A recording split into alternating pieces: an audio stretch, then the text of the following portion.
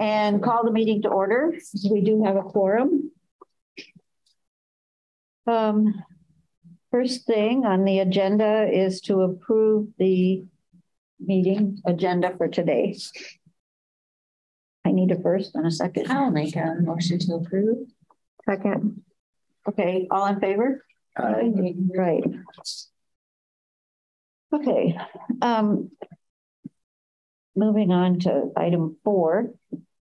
There's no public. There's no public. There's no public, right? The library board of trustees annual report. Is this the report you used to give to the city and then the city said they didn't care about it? This report has a long and storied history. And I'm going to be totally honest in why it's back in the packet. Okay. Because Jen has been dutifully going through all policies as part of her being new in her position. And in some policy, it said that we submit this every year, but we can't remember which policy it was in. I'm just being totally honest. So last year I did a lot of legwork with the city being like, do you need this? They also said no. So we're not exactly sure where it ends up, but because it is an active policy that we both saw, we are bringing it back. Well, I appreciated it. I mean, I enjoyed reading it. I seeing everything. It was nice, yeah. I dig it. Even though it's supposedly our report and we didn't do the work, but. So we went back and looked at some sort of in the sort of farther distant past documents of this document, because I feel like I had kind of gotten us off. I got us more into, are they library gold, are they board gold, whose board gold are they? So we tried to craft this more like the earlier versions, and I think that this to me feels more probably like it's supposed to be than the last couple that I've brought to the table. And my hope would be that maybe that means it will resonate more with this group, and there'll be maybe fewer meetings that we have to go through with it. But we don't have to. We've got plenty of time. So the whole leadership team worked together, kind of going through what we thought would be board level accomplishments, and then thinking about the goals for the coming year. So I'm totally open to whatever process the board wants to take with this, whether you want to read it now, do work between meetings, give feedback now, have us bring another draft back, whatever that looks like to get to something that feels like you're ready to approve it. So that's a quick question. And I've been working on these for years, so I know how this works. But when you said we're to submit this and we don't know where we're submitting it to and who's the recipient, I'm not sure why we're doing this. One thing we say we're doing it for our own record keeping so that we have a history, but when we say we're doing it for submission, I think it goes to finance. But the city finance? The city finance. And that's where it used to go in the old version of the budget book. Because I'm just thinking we would target to whoever the audience is that we're submitting it to. And if it's finance, is this the sort of information they want, or do they want financial information? I think you just want the finance because they're the ones that put together the budget book. And did you think you had a story? It's a state requirement for the board of trustees to submit some sort of report to the city that the. That's right. Okay, that's who. Okay. Well, you would think the city would know, right? No. There have been a lot of staff changes over there as well. And I don't think it's a bad thing if it does show up on the website under the board. I mean, I don't think then the audience is public. If this is indicative of what the report could look like, I mean, I appreciate the work that went into it, but it's not pages and pages and agonizing over the goals for next year. I mean, was it a lot of work? I guess that's the question I have for them. No, I mean, I would say it was all of us in a room thinking about it, but it didn't. It actually was kind of a fun conversation. Like you're thinking about what would rise to this level and what would be sort of what would be the board's thought about it. So I think that no, the work that's gone into it so far has been fine. And we're, like I said, absolutely happy to take feedback and keep trying to get it closer to what, if there are changes that we want to make, that's fine. Bring it back next month.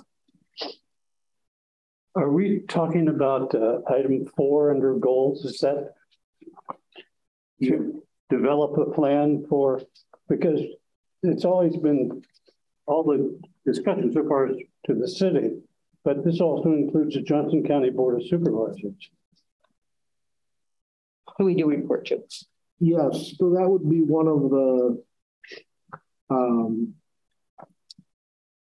goals. We've talked about that in the past of having a more formalized way to sort of share our work with the Board of Supervisors. Mm-hmm. So because we've talked about it, but we haven't taken a lot of action, we thought putting that as a goal would be at least get it back on our radar and be more likely to actually get it in the plan. We have before presented before the board of supervisors, and we tried to make that into an annual thing or a special event, like educational issue, saying we're going to go after a bookmobile, and here we go. And we brought the trustees saying, like, this is what we're going to be doing. But depends on times. There was a rhythm for that we started, but then COVID disrupted so much. Yeah, because we went to one together. We went to one to ASO with Susan. So I'm the county representative from the Board of Supervisors, and I went every year and talked to them about something, but Susan and I would go together because they might have questions. And Kara usually was at that time. And then when you came in, it's just that I think COVID disrupted our momentum. That's right. About these issues. So we could just go back to that model. Yeah, we asked just to be on the agenda and kind of gave an update and said these are the new initiatives, and because it acknowledges their funding, their contribution. And sometimes it's proactive for us to let them know what we're doing. So they ask us the questions before they come to the conclusions. And one way to sort of prompt that for everybody would be to put it on the right, whatever they think would be appropriate, yeah, whatever. And then it would remind us to prepare that report. They're usually very appreciative. I mean, they kind of surprised that we do it, but. Well, I think in light of the fact that we don't know where this is supposed to go, that is a pretty good goal for next year. Yep. Yeah, personally, I'm comfortable with. I'm comfortable with the report as is. The accomplishment I think we didn't include here, and I maybe it was the year before, and I'm messing my period, the time periods up, but we did some exploration of usage patterns and defining of inequities in usage. And we did that in relationship to the fine issue, but I think it matches the city's goals of looking at some of that. Was that within this calendar year? It may have been. I looked at it, so it had to have been. Yeah. I started in December and I looked at it. Yeah, you looked at it too. I looked at some, it wasn't the first iteration of a map. It was like a hot spot. Yeah, like a heat map about. You brought that back. I saw that and so that we be aware it had to have been this year because I looked at it. Would there be a way of adding that to the accomplishment of You're right. approval? Could we say analysis or exploration or discussion of inequitable usage patterns or access patterns? I think it was usage patterns with the goal of access, looking at access issues.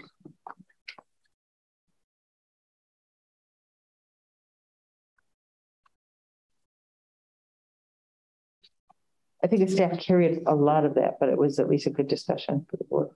Yeah, we could add that. So we'll add something about analysis of inequitable usage patterns with the goal of moving to equal access. Right. Or at least acknowledging the barriers that we may be responsible for, like the overdue fine issues.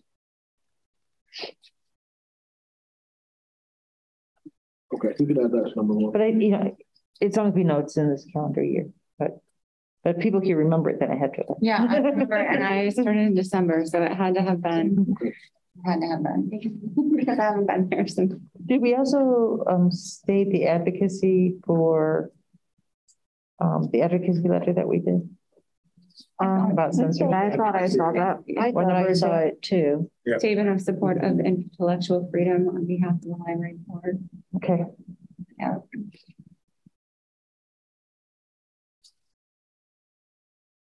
All right, I just missed it.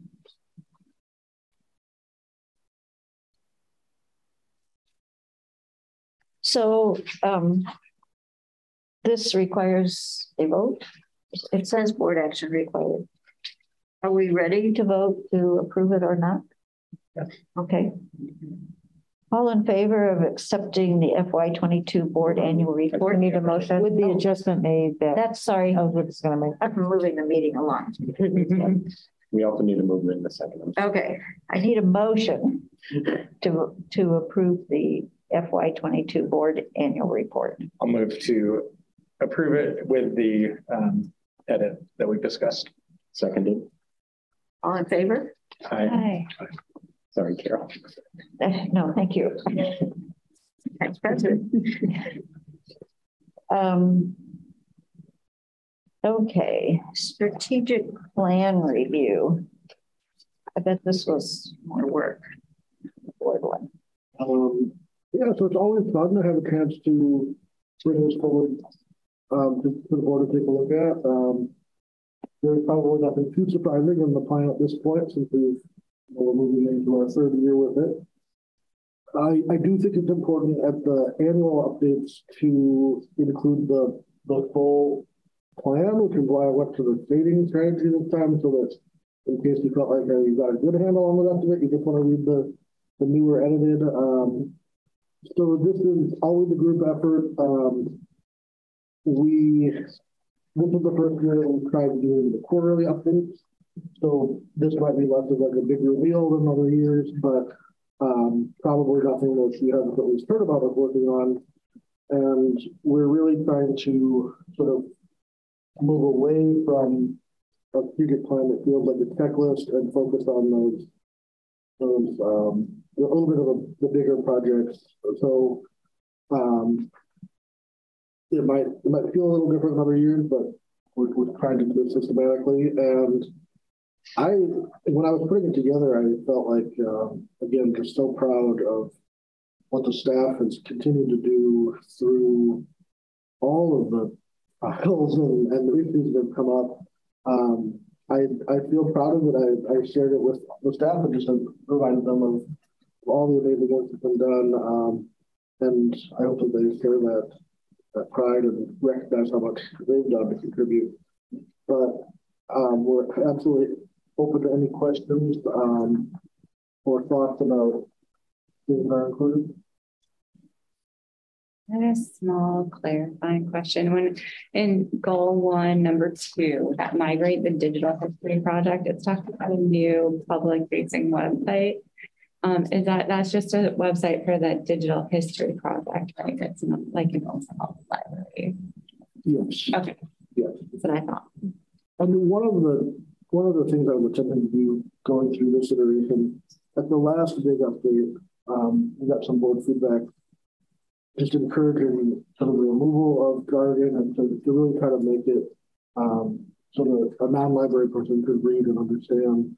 So anything you notice like that we can keep clarifying, keep working on making it clear. We love that feedback.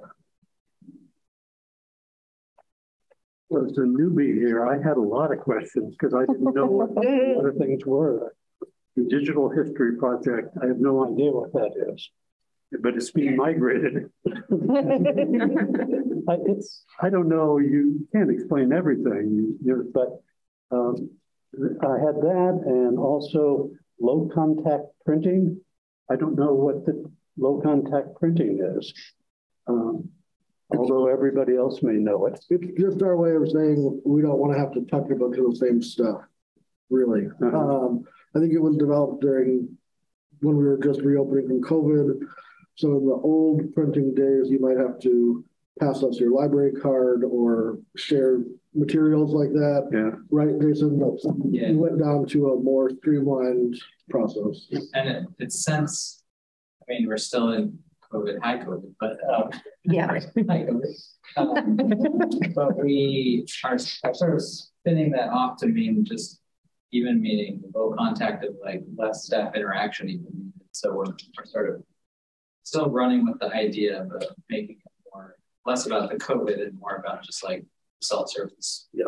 Well, I think a lot of businesses do the same thing now, right? That's their thing, no contact ordering. And So somebody want to give an overview of the digital history project for John? So the Digital History Project is a website that hosts photographs or documents of Iowa City or Johnson County history. It started out as a collaboration between the Johnson County Historical Society and us. We digitized some of the materials that they had in hand about downtown Iowa City. We've expanded that to other partners as well. It's an old website, like it's a very old infrastructure in the back. It's really complicated. Some of those images that we have might be a whole city directory.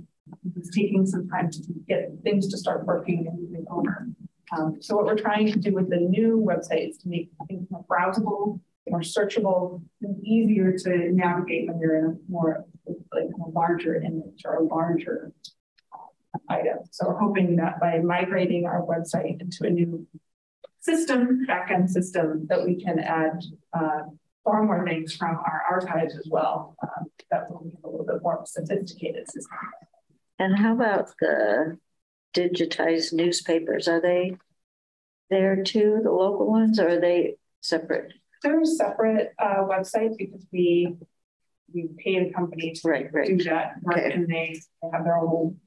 But we might add more now that some of those years have gotten anything. So we have a historical Iowa City newspaper website that would digitize newspapers in Iowa City that are out of copyright, and now that we're moving along and we're going to do it.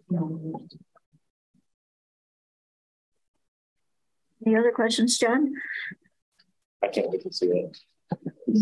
I geek out on there a lot, especially with hearing about your promises of better searchability. That's We're overhauling everything, including search terms, metadata assigned to it, and so it's a lot of work. Yeah, especially with metadata. Did you have other questions, John? Other questions? Oh, I did have a few. Okay, that's but good. I think the question is, who's the audience for this? And that's what you don't need to, presumably for this group. Now, I've heard what a digital history program is and why it's being migrated. But, you know, if this is for the public, you need to have some, on these particular kinds of issues, need to have some brief explanation of what it is. But if it's an internal document, you don't. But I'm not quite sure what the purpose of this is. I mean, it's both, really. It's our work plan for 3 years, but as a public entity, it's also shared with the public for us to share accountability and to sort of say these are our priorities right now. You will notice that we're focusing on these over other things. So it really kind of serves two purposes. We do have an internal version that has more. It has sort of who's assigned to work on these things, sometimes more timeline information, more granular things we need to tackle those projects. But this, we try to write it with also an eye for public consumption, so that if people are curious or they want to know more about the library, this is frequently a document that they'd look at. So I would say both. But we could certainly, I mean, I wonder if doing sort of almost a footnote version might be helpful, so that we didn't make it chunkier in its current document, but we could say, you know, you want to learn about the digital history projects, it's in the back section A, and whatever the next one is in section B, sort of annotate that way, at least in the public version. That wouldn't be particularly complex. We probably have summaries of most of these projects that were done for other purposes. So, well, you could also just put a link to the website, right, for the digital history project. Well, it's not embedded. What? I said, as long as it's not embedded, I'm reading up on ADA stuff. So. Oh, embedded links. Oh, crap. Easier. But...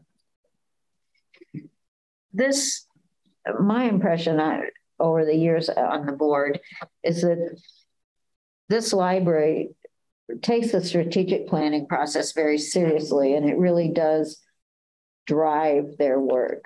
And it drives to me, it drives the work, and it just makes things move along and makes them accountable. I mean, I'm very impressed with their strategic planning process, having worked in institutions where you do it because every 5 years someone decides we need to do it, and then they don't pay any attention.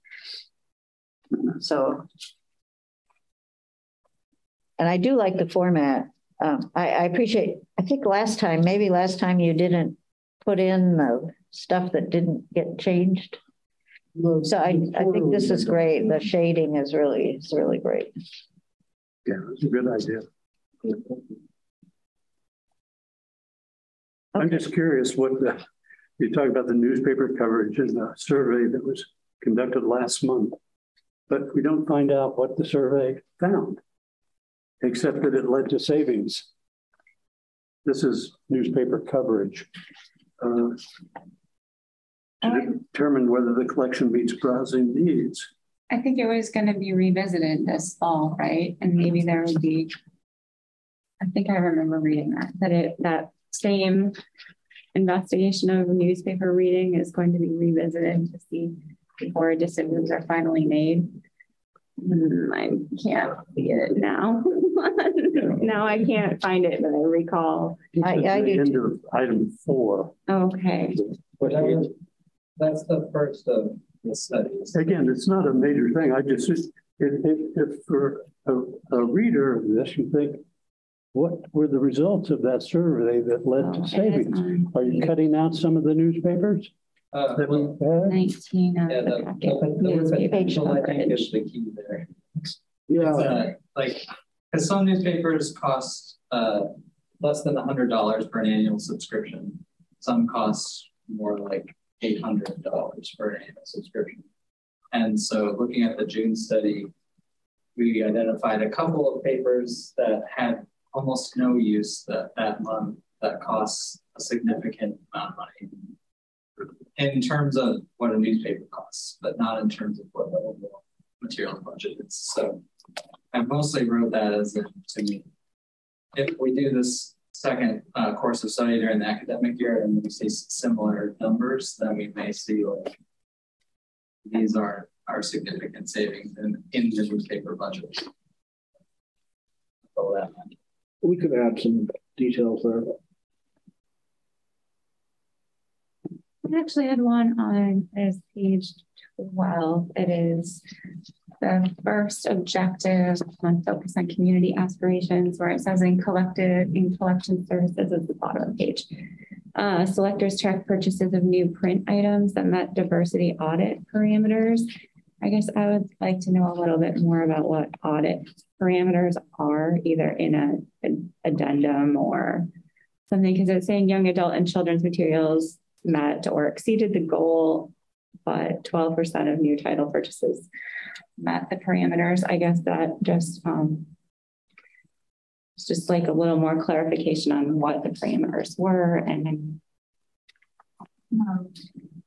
I apologize, I don't know what month we did it, but we did our own in-house diversity audit of our young adult collection, and our staff set up some parameters using a variety of either socioeconomic status or religious, different parameters on what it needs, and we try to use those parameters in our purchasing to see what we can match up with. Sometimes that's very difficult to do when you're doing with a publication announcement. There might be nothing. Right. It'd be like this new author has a new book and then we bought it and we didn't identify it at that point. And I think from doing this for the year, there was a lot of issues with using those parameters and applying them because our selection process doesn't sometimes work that way with a lot of things that are in automatic order, like a list of authors. You might start one, you're never going to see those because they're just automatic order. And so we're going to look back and see. We can go use subject headings or use any other cues that we use in our records to see if purchasing the way that we were doing it was the right way, and it's not. There's some holes in it. And so we did it for a year. It's not working very well. We're regrouping. And that's like in relationship to the audit that you used Ingram for. Yes. Right. That was like an in-house, that's your current collection. Yeah, we did our own in-house audit where we touched every single book in the young adult collection, and we actually, and not me, myself, but, right. And right. And really worked to see reading reviews about those books. It took hours, and we could only do it because we were closed. Right. And so then we hired Ingram to do one of our entire print collection, and theirs was just not comparative to the quality of our in-house one, to the degree that we're not entirely sure what to do with those results because they're really comparative. So we tried to apply the work that we put into our young adult fiction in-house audit to purchasing materials, but there was also I see. That makes sense. I'm assuming, I guess, and here's nerdy. I'm assuming Ingram is looking mostly at subject headings. Yes. Okay. Baker and Taylor has a product. Right. I've used the Follett one. Yeah. So I regularly use the Follett one. They use Kirkus material or Kirkus. And so you're at the mercy of your subject headings. Yes. Right. Right. The other avenue that we're thinking of is a couple of staff members went to an innovative conference and they found how to use your own catalog materials for that, but we're gonna have to do some subject heading work to get it to be the way that we want it to be. So there's some exciting things in the future that I think that we can do in-house. We just have a little bit of start work to kind of get that off the ground.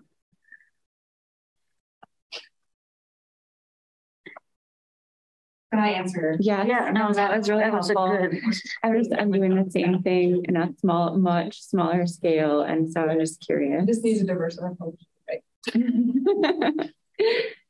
Well, it sounds like you have at least one objective for the next strategic plan already in place. It's going to take 5. Yeah, that's the whole collection services plan. 5 years. Yeah, and as they update subject heading, they keep updating subject headings too, so your work will never be done. Right. Yes. But don't get discouraged. Other comments about the strategic plan? Okay, we're not required to vote on that. So this is the end of one fiscal year. So there'll be one more finale for this plan. Feedback. Okay, policy review, the bylaws. The committee did do its work, but not quite the very last step, which was to communicate to Jen that it needed to go out 10 days before the board meeting. So according to the bylaws, changes to the bylaws have to have been sent to the board 10 days before the meeting. So we're going to vote on the bylaws in August. However, they are included here. So if you've looked at them and have comments, we have plenty of time to get them incorporated. Otherwise, we'll bring it up for a meeting for a vote in August. The 3 main things were to address electronic participation because we've gotten a little, I don't know, it never was really an issue before, that big of an issue before COVID, and then COVID kind of changed the world. And so we wanted to address that, and we wanted to address the public comment time. Generally, public comment is a non-issue. It every once in a while feels like it's going to be an issue. So far in my tenure, it has not, but the city council went through a big rules and regulations revision of its policies and stuff. And so we sort of used some of their things. What was the other? There was one more. Change the definition of quorum. No, there's something more important than that. Maybe changing the definition of quorum, because we don't always have a full 9-member board. So I don't know if people have looked at it or not. If you have comments, please offer them. Otherwise, we'll revisit this in August.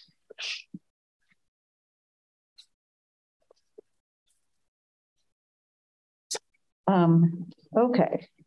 So then we're down to item 4, part D, and that's the city's new policy for bereavement leave. Yep. The city put out and adopted a new expansion of bereavement leave and discretionary sick leave. The AFSCME representation has already signed it, as you saw. I don't see any changes that need to be made. I think it's a positive thing for all staff, and would recommend that it be approved by the board so that we can adopt it as a library policy. So I move that we adopt this as library policy. Second. All in favor? Aye.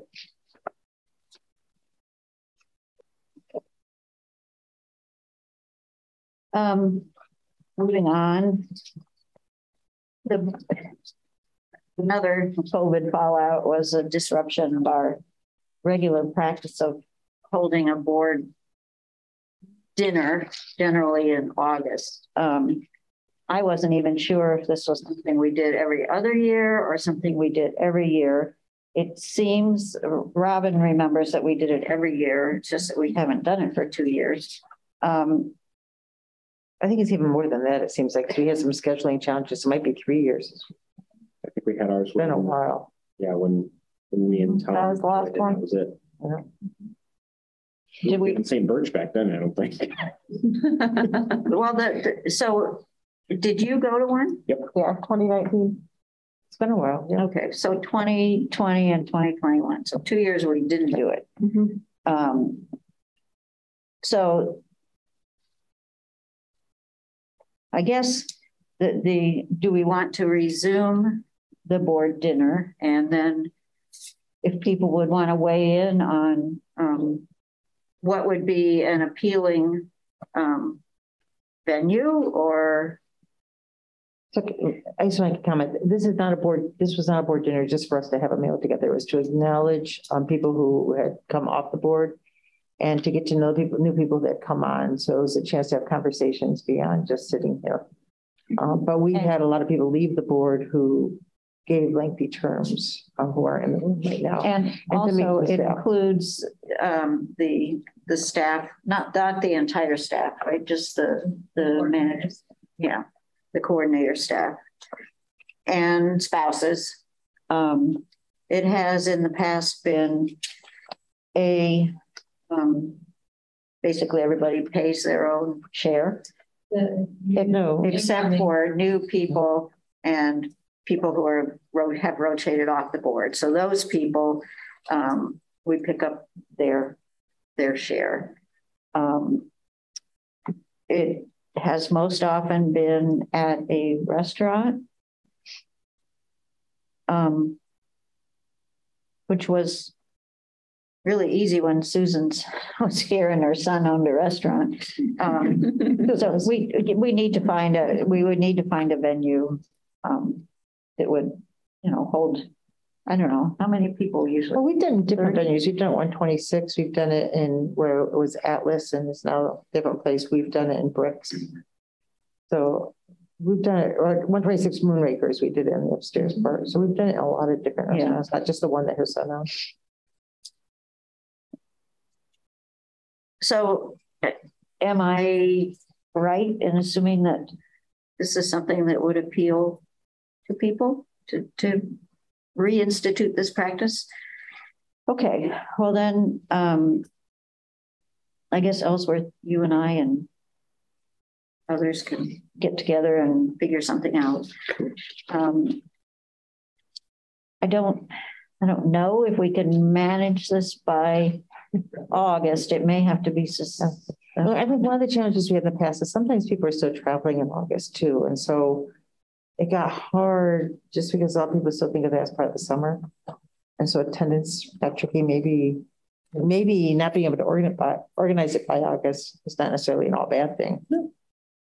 And how about timing? Is it best for people to do it after the board meeting, or would it be better to do it on a Saturday afternoon or sometime where you didn't, if the meeting runs till 6:30 and then you have to, I don't know. Then the staff come back too. It was right. They'd have to come back. Well, we can get together and work out some details, and maybe maybe if we can make some progress elsewhere, I can send out a message and get some feedback. So I know I'm just being a little bit of a annoyance on this, but I just want to make sure we think about the fact that when we didn't have it for a couple of years, there are a few people that rotated off that perhaps we should include, not just the very last people. Because just COVID stopped us from including people over a longer period. Yeah. It's just a weird year. And John, and who was the other one that rotated off? Who? Kelly. No, but she didn't rotate off with Monique and John, though. There was another one. Would she be? Because she's with me. She's in our group, except she left a year early. Because Claire replaced her. Huh? Daniel was here briefly. Yeah. I think we need to go back. But there's another one. There's John and Monique, and there was another. Yeah, there's just going back. Just to be inclusive. Yeah. We'll go back and look. Yeah, okay. It's been a couple of years. Yeah, it's been a few years. Oh, Wes. Oh, Wes, of course. Huh? Come on. I thought Wes was the Wes. He was pinch hitting. Yeah. Wes was a fill-in for somebody. But we never celebrate with Wes. Right? I think that's important. Okay. But since our memories are so flawed, maybe we can. all of us. We all have COVID brain. Yeah. Okay. Staff reports. Ellsworth, you're up first. Yeah, lots of kind of fun, interesting stuff this month, I felt like. Update on the development position. As you may remember from other jobs, we do not get updates on applications until the position closes, so we've got nothing new to say there. We're working on the telemeeting and flexible work schedule to be as clear as possible from the implementation with staff of how this may or may not work at the library. And there'll be more about that next month, we hope. The only thing that I have to add to this is I've started to receive a few, I'd say, 4 or 5 community member questions about monkeypox in the library, and if we are making the adjustments thus far, if we have set benchmarks for when we might consider changing practices. My response so far has been, of course, we are actively watching and ready to respond if there were to be county or state or federal, suggestions like what we could do. But at this point, we're mostly watching the progression and paying attention to the news about what's happening. So I do think people are attuned to that, and will maybe be expecting some kind of feedback as there get to be clearer messages about exactly how it's spread and what the dangers are. But that's otherwise, I'm happy to answer questions about anything on the report. Under library coordinator development position update, you said you'd like to include a trustee in some part of the interview process. As the details are finalized, you'll reach out. If anybody here would really want to do that, please let me know so that when he does reach out, I don't overlook someone who would really want to do it. Okay. I think there's a couple ways that could manifest. We're thinking about having a presentation as part of the process. If we do that, we really could invite the entire board. The caveat would be we'd really need people who could be at all of them. So that would probably calm the group a little bit right there. But if that doesn't feel like enough involvement, or you'd like to be differently involved, we haven't started to schedule interview slots yet, so there's Okay. some flexibility there. Okay, well, when you're ready to ask, then let me know and I'll reach out to the board. Hey, ask you a question. I want to ask a question, and I'm not sure my timing's right. Could have been down in comments later, but how extensive was the fire in Cedar Rapids Library, and is there anything we can do that reach out? I reached out to Dara and sort of said, hey, like, sorry to hear about this. It sounds like it was that all systems worked as designed, that sprinklers only went off where they should have. It sounds like there was no water damage to books is what we hear right now. And I don't know about smoke damage and things like that. So If this is the right time to ask you a couple of just general library questions, is it appropriate for us to reach out to Ames Cedar Falls Library? We talked about that to sort of decide what is appropriate. Yeah, I don't know what's appropriate. It's just it's a library community. I guess just individually. Inclination is we could sign a card from there. I don't have a recommendation. I just when I saw that their library is marking the outside of the building. Yeah. They're forcing that identity. I actually was thinking that tomorrow afternoon I could drive over and drop off the flowers. Maybe that's all it needs to be. I don't know. Something. It's so hard to know what. Yeah. Would be. I mean, I guess just knowing that there's some support there, that we're thinking about them. But we'll. Yeah, I don't know what's appropriate. So I wasn't making a recommendation. I just was wondering if there's anything. People know what I'm talking about. I know. Go for it. In the state park shooting that happened, there was the family that was killed, and the woman was a library worker at Cedar Falls Public Library. And it sounds like she was doing some exciting initiatives and really had sort of found her place, and things were going great, and so it felt very poignant, not just being part of the larger community, but having that be a loss in the library world. And it's a difficult place to know what's the appropriate support to give, because there's a lot we can't do for you, but just I guess to know that honestly, food is a very common backroom gift. We know libraries like that. They be taking some backroom treats and flowers and a card that just says our condolences that we can sign from the library and the board and then take over. But I think this will be this is the trauma on top of a lot of other stress that's been going on. And lots of connections. I mean, we have people on our staff who have done presentations with that group and things like that. But I'll figure something out tomorrow. And I don't want to tell you I have an answer. I don't. I just was wondering if there's a way to be supportive. I do realize I did not really explain why the study on burnout or library trauma was included. I was going to ask. So I included that because I went back and forth on it. That was released at ALA after sort of a lot of lead up before the study on trauma. Is that what you're okay. And it's really gotten a lot of press in the library world. It feels like pretty major entities in libraries have picked it up, have links to it, have talked about it, have talked about how it resonates with how they feel.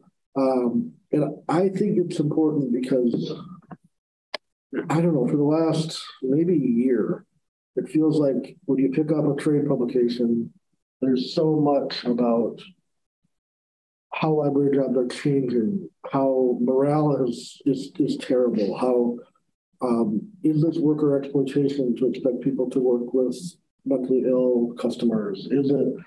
There's this buildup of dialogue around sort of mental health, and should staff be sort of rising up and demanding more support around it. And I think this study did an interesting job sort of pulling a number of those issues together.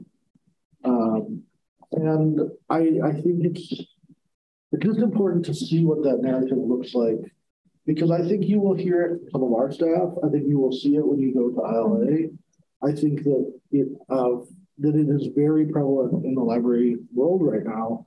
And I would hate to have someone kind of walk into those things unprepared and be thinking, you know, the library does these amazing entities that we support and we love and they're doing great work, and have a sort of a tidal wave of this more negative feeling come at you.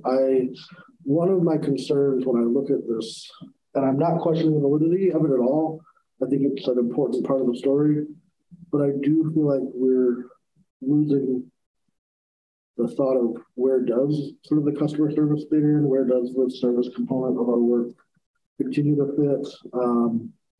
And I think it's, you know, to me, it's about finding that balance of how do we make sure staff feel supported in their whole selves, but we also are focusing on the community and doing that public-facing work.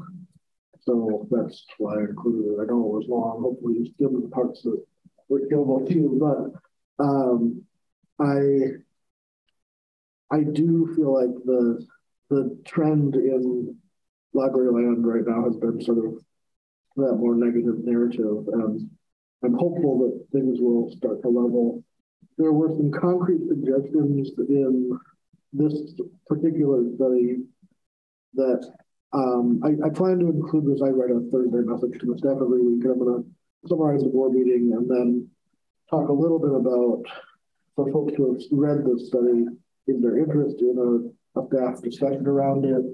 Do people want to try to maybe look at some of those suggestions and think about, you know, there's really nothing stopping us from setting up a regional library worker support group. We could host that. We could share hosting responsibilities. We could, you know, there are things that we could do if people feel that'd be helpful. So that's why I put it in that. Because I think it's good to know the context. So I know that registration started for ILA, but I don't know. I didn't look at it, so I don't know if there's going to be conference sessions relevant to the study. Run through the conference sessions. Yeah, Sam looks like Are you on conference? Burning up and then you're also, because of the Cedar Falls incident, kind of coming up with an on-conference session where folks can kind of just come and be with each other. You know. Maybe someone should say, well, if you don't understand what the ILA conference is and your opportunity to attend it, maybe this is for new board members. Maybe it's I don't know who's the right person here to speak on it. Joe, you probably know the most about how we just kind of because ILA is the state library, the Iowa Library Association's conference. They have an annual conference. This year it's in Coralville, which is very convenient to us, location-wise. And it's a state library conference, so it sort of covers school library, all different kinds of libraries. The bigger libraries are typically more represented just because we have more resources to allow more folks to go. But there is sort of, or there's always supposed to be kind of a board track as well. So programs and sessions that support board development or continuing ed for board members. And the library, Jen, is that the library pays for board members their ILA membership. Yeah. And also the registration for the conference. Yeah. So if you're interested in going, Jen will send a link out to what the conference has, and you can either go for the full thing or one day of it. It's a pretty good opportunity that's close by as far as on-site learning goes. And in the future, you might be inspired to submit a proposal to present there. You can get involved in ILA. You can do different things as part of the organization, but the library does cover your membership and if you'd like to go to the conference. And when is this? It's in October. And how long? 2 days? Usually really two Thursday and Friday. So it's Wednesday night and then Thursday and Friday. And it's, they always have an option that you can, go to either all of it, or if you just want to pick 1 or 2 days, we can do that. And there'll be a trustee subdivision meeting, so you can, theory, if they show up and meet trustees from other libraries. If you don't know if you belong there, I just want to tell people, like, you belong there. The first time I went, I thought, do I really, like, is this my community? It is. I mean, go and walk through and you see the booths and you hear some of the larger topic discussions of what's going on in the library. Then you hear some real tool-based presentations of what's going on in the library. So it's really kind of interesting. If you think I can't afford to go for this 2+ days, pick the times you want to go. I remember the first time I went, I think Susan had called a couple of us at lunch and said, you're supposed to be going. There's a subdivision meeting and none of you guys are there. I never even thought of it as something that I should be doing. And I was really glad I went, because first thing, you meet some of the local trustees from Coralville and Solon and some of these other libraries, but then you meet people from across the state. And it's really, it's worth the time. I just want to tell you, it's worth the time. Even if you think you can only have an hour or something to attend one talk, it's worth the time. And sometimes the keynote speaker, I don't know who it is this year, is really good. Time Rushing, who does Iowa Frontline. Oh, okay. And then as the VP of ILA, man, also as a member, you also get to go to legislative days. You're invited to speak on behalf of libraries at that point, meet with my leaders there. So there are more opportunities than just. But I think as a trustee, when I first heard, I thought, I don't know if that's like what I'm supposed to do about this. Supposed to kind of explore it, and find your place in it and help shape it. Because in the future, there could be a stronger trustee identity there if people actively participate. I think it's another thing. We were building it and it lost momentum during COVID. Big surprise. It's time to rebuild. It is really fun to meet people from across the state and see the breadth of projects that are being done. And I think the big topic discussions from experts are really intriguing, because I just see my perspective as a user. And when you see it from people who are spending their careers doing this, it's really educational. We went together twice, when it was up in Cedar Rapids. Yeah, once or twice. Yeah. And we didn't spend the night. We drove up and back, but you don't have to spend the night if it's only in Coralville. It's cheap. Hard to be more convenient. It's kind of fun. As I recall, the food was really, really bad the year that we went. Well, no matter what conference, that's like people say the food's bad. I've been on the conference planning committee, and that's the one thing people will complain about the most. As a conference planner, I encourage you to never complain about that. Right, I don't even bother. It was terrible. Banquet is always terrible, period. One conference I was at that hotel had good food. So okay, well, I went to one there too. They've been there. Only I might have still been a working librarian. Yeah, they've been there a few times, but just so if you're thinking about it, Jen takes care of paperwork. She did mine today. So, okay, moving on to the next staff report, which would be adult services.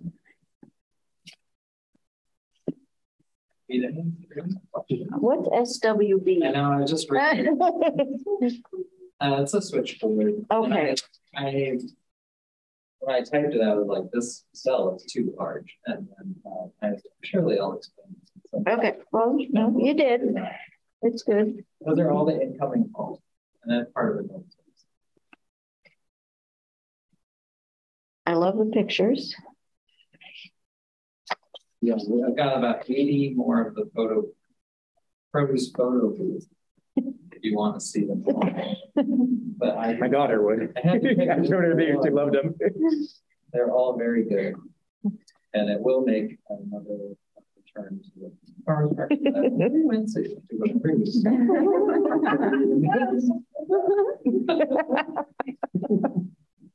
That is my most favorite weekend activity, going to the market. So, all right. How about The next report, community and access services. I would like to show that I have two photos from the booth because I loved it. And the Granana that some teenagers made, where it's a banana reading and has like a little show and it's featured in the Book and Gold newsletter and their spotlight speakers. So we'll tell you what they're reading. And then if I can answer any questions, I'm delighted to do the best.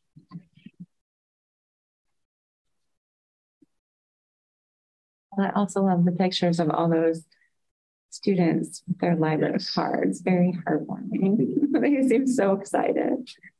Best working nights of my career here at Sam. Really? I always volunteer to do those tours. Wow. The library in a different way.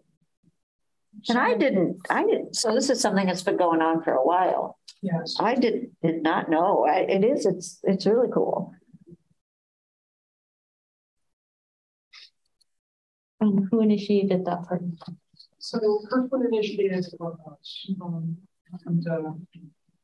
I kind of tried to float it as you tell us what you need and we will make it happen. So I think we had significantly more tours this year than we have in the past, and I'm really delighted that we're probably going to implement more this spring. I really love it when we have in-reach constituents tell us what they need in the space and we just accommodate it. They tell us how this is their library. So I'm hoping you can more of that if you don't, I'll reach out to the university because why not repeat this, right? Yeah. Okay, other comments? Okay, Patty? I have an update about the book sale and sidewalk days, which was a great way to start the year for my husband and the sidewalk sale and the book end. We raised about $1,100. Those things have been in person. The weather was stormy, hot and humid, so we stayed in the library lobby. We didn't get to use our tent, but okay, people were very excited. And I will be happy to answer any questions. That's pretty good money, right? For 4 hours, 5 hours. Yeah. Very, very good start. This is it, guys. Patty's last. I know. It's another reason we need that dinner. I don't think I have to get it to count. What? I think it's just for trustees. No. It's okay. Well, we'll see about that. But thank you very, very much to all of you. And I'll thank you in advance for continuing the very generous gifting that you do to support the library. So that hopefully going forward, every board member gives to support our lovely institutions. It's been great. Thank you for the opportunity. Yay. We will miss you, but I'm sure that you will appreciate not having to go after those monies all the time, contact all those businesses. I have not, someone told me that, you know, it's time to stop fundraising when people turn around when they see you. Not experienced that. Years, that's a good thing. Yeah.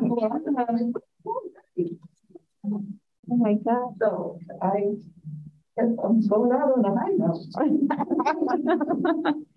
Well, I think the foundation is amazing. I really. Thank you. I did look back. Ellsworth had suggested maybe I should reprise my first report in 2004, which I looked at. We were very excited to bring in $8,000 back.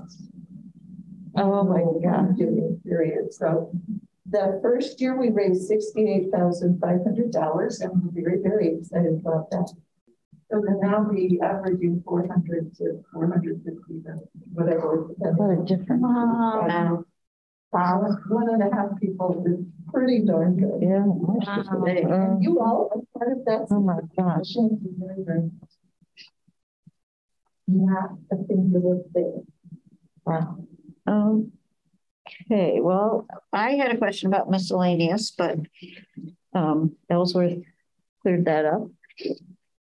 I don't have a president's report. I appreciate you all carrying on without me last month. I tried to convince the nominating committee that they made a poor choice because I missed meetings, but anyway, you get what you get. Announcements from members? I've got one. Yeah. You may have noticed on the front page of the packet that you see my name is no longer Derek. I've kind of determined that I identify as a non-conforming person, and as a part of that, I'd prefer to go by DJ moving forward. So I wondered about that.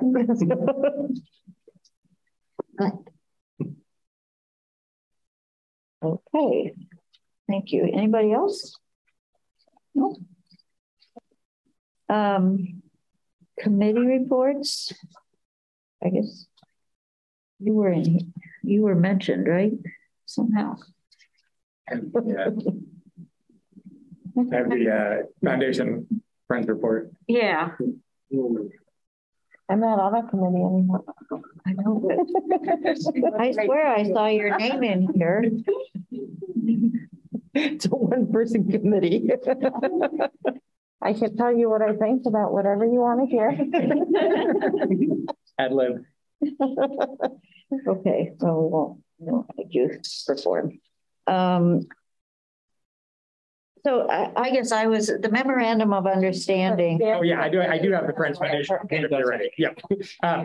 So this was my first meeting with the foundation. There were 4 new board members, and it was the first in-person meeting since the pandemic had started, but they did offer an online option as well. 3 people attended that way. And so then with so many new people and being back in person, we introduced ourselves. The committee chairs described their committee work, which led to us filling out a form specifying how we would support the foundation and committees of interest. Other work included conflict of interest disclosure, and then that same supplemental health insurance that is available to city volunteers. The main work was that we did approve the new corporate resolution, and we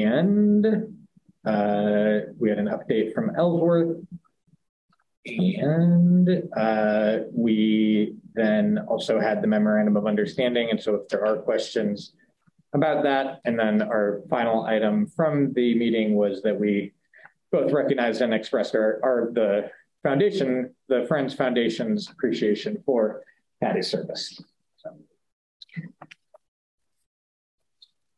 So do I need to sign this? Yes, I have a copy for you after the meeting. Okay.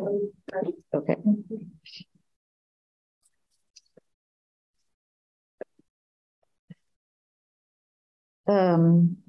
Communications. Besides the things in the packet. And then we're to the consent agenda to approve the disbursements and the meeting minutes from last month. Quick edit in the committee reports. The Friends Foundation report, my name is misspelled twice. That's all right. It happens more often than not, so.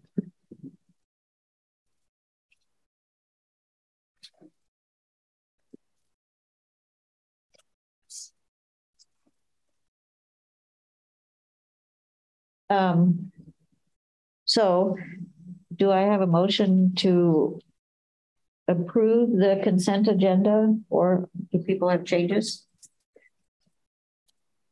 So moved to approve the consent agenda with the other change that Hannah suggested. Second. All in favor? Aye. Okay, and then moving on to the agenda for next month. Looks like we've got the annual statistics and financials, which could mean it's a bigger discussion or could be not.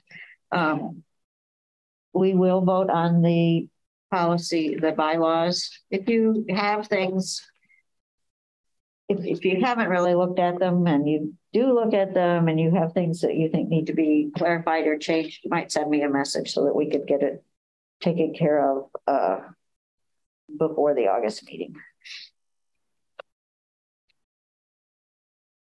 Are we forming a finance committee?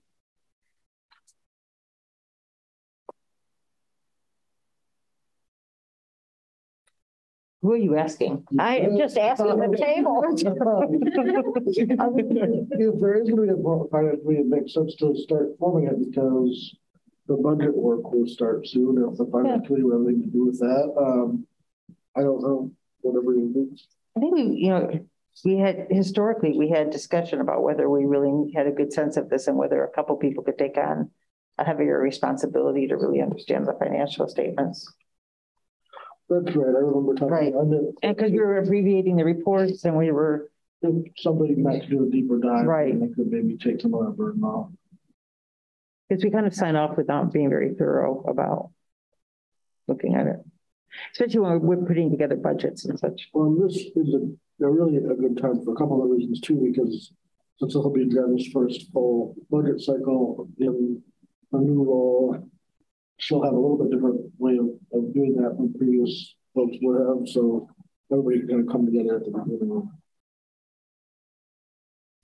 How would it work? I mean, obviously, you all set the budget, right? I mean, I don't think you need a couple of trustees sitting in on how much you should spend on, excellent digital. I wonder, do we have input on the I think a common model for a finance policy on a public library board is that before the meeting, the policy committee would come together and look at the finances in the packet. And sort of, if they have any questions, we talk about it. They would do that more line by line look. And at that meeting, people say like, oh, can we compare this to last year's operating numbers? Or remind me again, how does NOMO fit into this? And then when we bring it to the table, it is more sort of approval ready because you have your finance folks who hopefully have some interest or experience in doing that deeper work to be able to say, yeah, we have already looked at this and we think it's really good.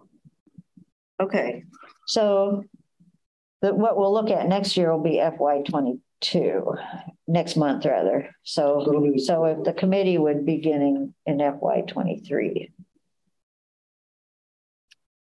If this interests somebody, let me know. I don't know. I don't have a sense here. People want a finance committee.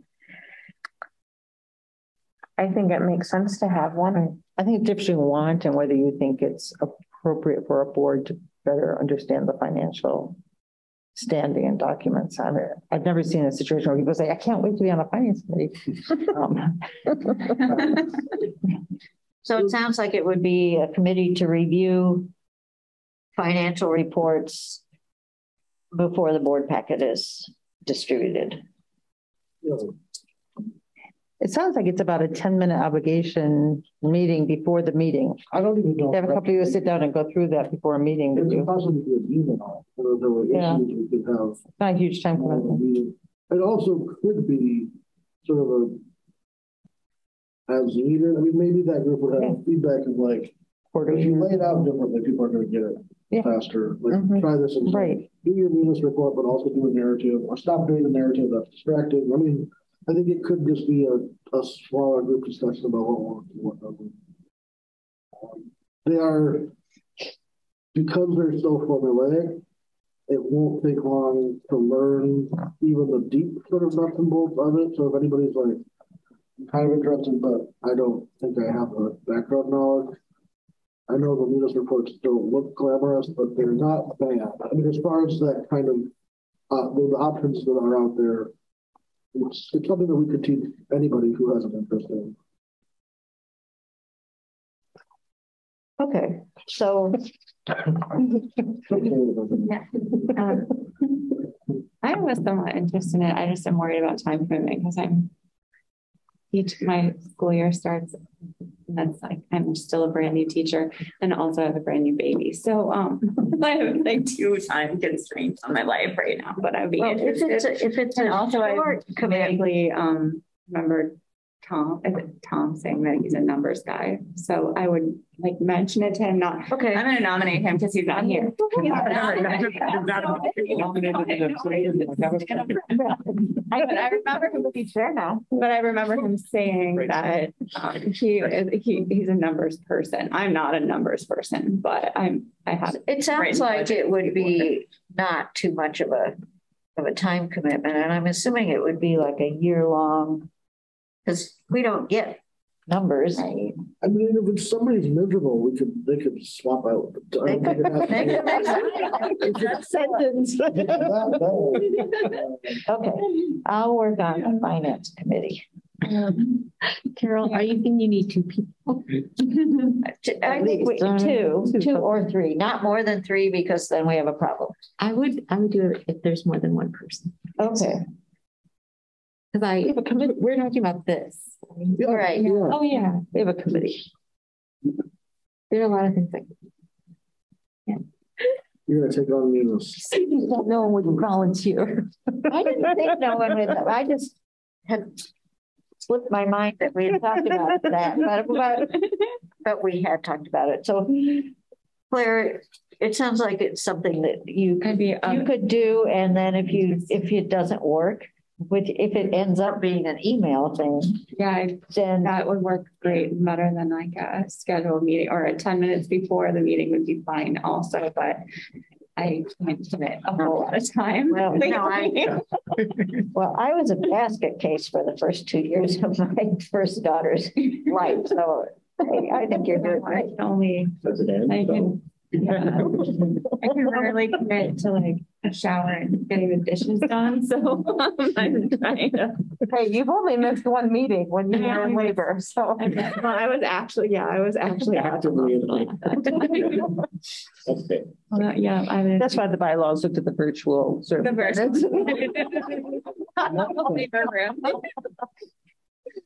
Okay, so I believe that we are ready to adjourn.